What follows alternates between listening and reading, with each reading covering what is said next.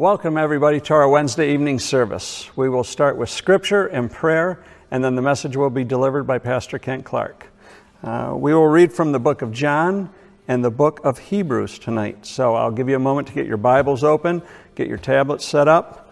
We're going to read John 19:30 and Hebrews 1:3. All right, John 19:30.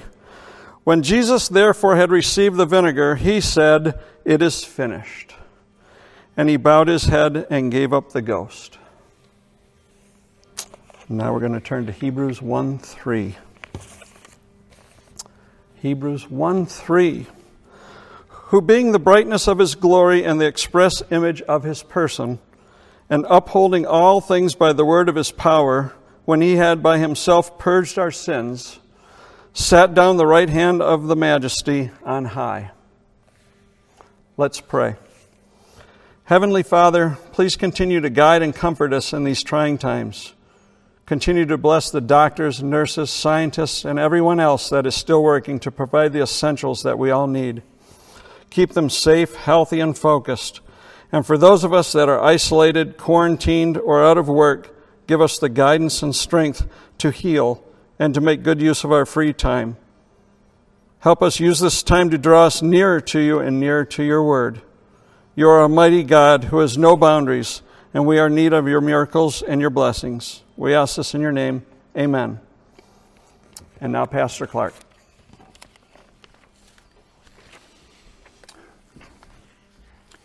Thank you, Mark. We return tonight to the study of the 7 sayings from the cross.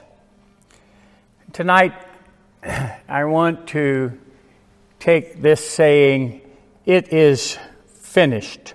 Mark has read from John 19:30 and also from the book of Hebrews chapter 1 and verse 3. Jesus, in his words, my God, why hast thou forsaken me?" spoke words of desolation.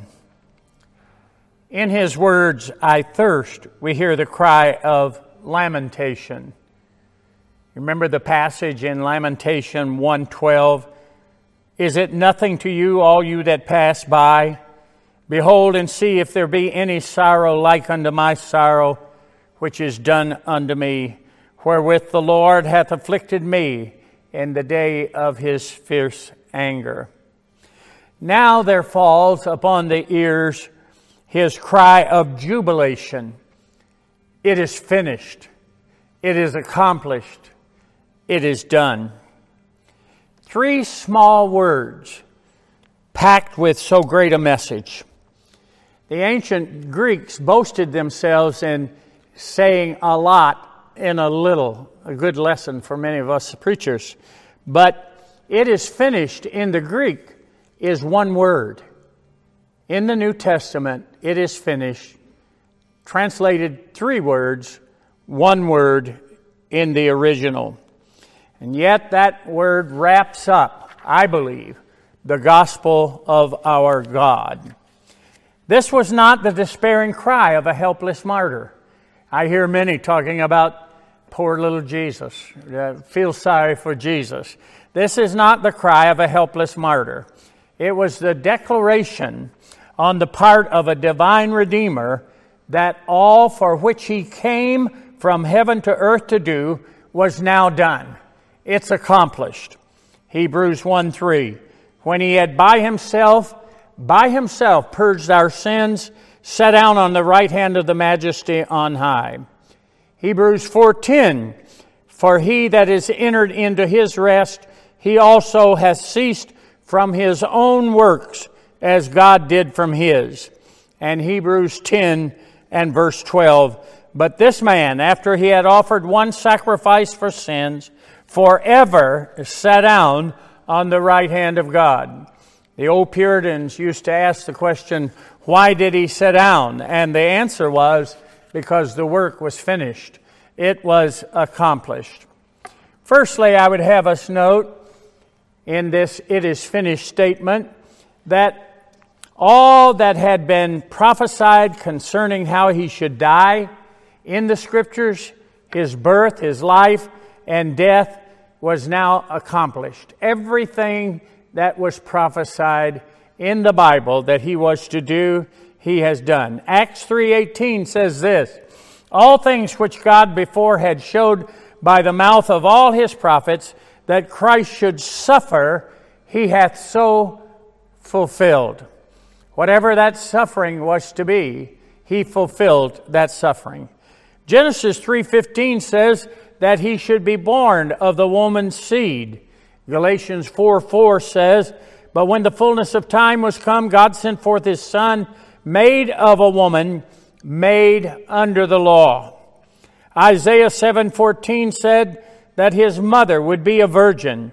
And Isaiah 7:14 says, behold, a virgin shall conceive and bear a son, and shall call His name Emmanuel, God with us. That He was to be named before He was born is found in Isaiah 49:1. Listen, O isles, unto me. Hearken, ye people from far off. The Lord hath called me from the womb, from the bowels of my mother. He hath made mention of my name. Luke 1 and verse 30. The angel said unto her, fear not, Mary, for thou hast found favor with God. And behold, thou shalt conceive in thy womb, and bring forth a son, and shall call his name Jesus. It was announced that he should be despised and rejected in Isaiah 53. Psalm 69 says, they hated me without a cause. There was no reason found in Christ for Him to be hated. It is finished. What an awesome word this is from our God, and how I rejoice that it is accomplished, it's done.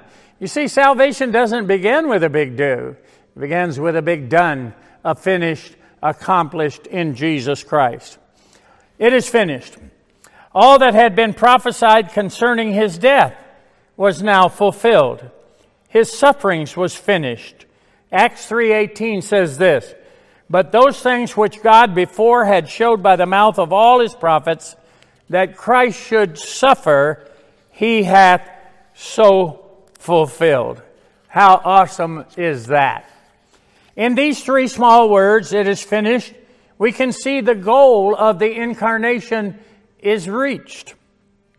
It is finished. You see, each divine person in the Trinity had a special, peculiar work. God the Son was specially concerned with this work of redemption. Before He came to earth, a definite work was committed unto Him by His Father. John 5:36 says, for the works which the Father hath given me to finish, the same work that I do. Whatever God sent Him to do, He did and accomplished it. As a 12-year-old boy, he said, I must be about my Father's business. Speaking in anticipation of the cross in John 12:23 and 31, and Jesus answered them, saying, the hour is come that the Son of Man should be glorified. Verse 31, now is the judgment of this world. Now shall the prince of this world be cast out. And that wonderful passage in John 17:4, I have glorified thee on the earth. I have finished the work which thou gavest me to do. Yes, the work is finished. I hope you're rejoicing in that. The work of Jesus Christ was finished on the cross, and whatever He came to do, and we know what that was, He did. He came into this world to save His people from their sins. His name shall be called Jesus, for He shall save His people. Not He might, not perhaps, He shall save them. And that's what it means. It is finished. The work of redemption, God's work of being a just God and justifier of the ungodly through a substitute, through a propitiation, through one taking our place. Christ did that on the tree of the cross, and He Himself said, it's finished. If your preacher's saying it's not finished, he's wrong. Jesus said it's accomplished. It's not what church you belong to. It's not your good works. It's not your good life, even after you're converted. It is found here, the salvation of God's people in the redemption blood of Jesus Christ on the tree of the cross. No wonder the Apostle Paul said, by the way, he was the man of one subject. He said, I'm determined to know nothing among you save Jesus Christ and Him crucified. That's because Jesus paid it all. All the debt I owe, sin had left a crimson stain. He washed it white as snow. Acts 2:23, Him being delivered by the determinate counsel and foreknowledge of God. It was no accident that Christ was taken and crucified. It was purposed by God before the foundation of the world, and Christ finished that work which God gave Him to do. Acts 4:26, the kings of the earth stood up, and the rulers were gathered together against the Lord and against His Christ, for of a truth against thy holy child Jesus, whom thou hast anointed, both Herod and Pontius Pilate, with the Gentiles and the people of Israel, were gathered together for to do whatsoever thy hand and thy counsel determined before to be done. It is finished. It is accomplished. I love that. And then thirdly, in these three small words, we can see that the Savior meant He had accomplished full atonement for His people's sins. Not part of our sins, not our sins after conversion, but full atonement. He paid the debt in full. It is finished. That means made an end of. He made an end of sin, the Scripture says. It is paid, the Scripture says. It is accomplished. It is done. Why are you fretting and worrying? Jesus paid it all. All the debt I owe, sin had left a crimson stain. He washed it white as snow. Luke 19:10, the Son of Man came here to seek and to save that which was lost. And what He came to do, He did. He seeks and saves that which is lost. 1 Timothy 1:15, Christ Jesus came into the world to save sinners, not good folks, but sinners, and He did. The Scripture's so clear about the Lord Jesus Christ, not making an attempt, not writing a prescription for your salvation, but in His doing and dying on the tree of the cross, actually saved sinners from their sins. Galatians 4:4, God sent forth His Son, born of a woman, to redeem them that were under the law. 1 John 3:5, Christ came to take away our sins, to seek, to save, to redeem, to take away our sins. Jesus has taken away sin by His death. He said so. It's finished. It's accomplished. He offered an acceptable and effectual propitiation, which He said is finished. The appeasement factor is found there at Calvary, that He appeased the wrath of God, that He satisfied the justice of God. And now there is therefore now no condemnation to those that are in Christ Jesus. Nearly 2,000 years ago, Jesus paid the dreadful debt of all His elect, made full atonement for the whole mass of their iniquities. He not only made forgiveness possible, He secured forgiveness. He didn't simply make it possible for you to be saved. He actually saved you 2,000 years ago on the tree of the cross. Now, you didn't find out about it perhaps to 2020, but you found out about it, that Jesus paid it all, and you're rejoicing in that, and you have come to believe on the Lord Jesus Christ. He's your ticket to heaven. He's your blood offering for sin. He didn't make salvation possible, didn't make man savable, but He made him safe. And for all that Christ died for, they are indeed safe. Christ paid and put away sin there on the tree of the cross. Tell me what to do to be saved? Too late. Because Jesus did it all. There's nothing for you to do except to believe on Him. Believe on the Lord Jesus Christ, and thou shalt be saved. I can do nothing to save myself. Jesus paid the debt. His name shall be called Jesus, for He shall save His people from their sins. I hope you right now, wherever you are rejoicing in this truth. I never thought about it that way. It's accomplished. It's done all by Himself.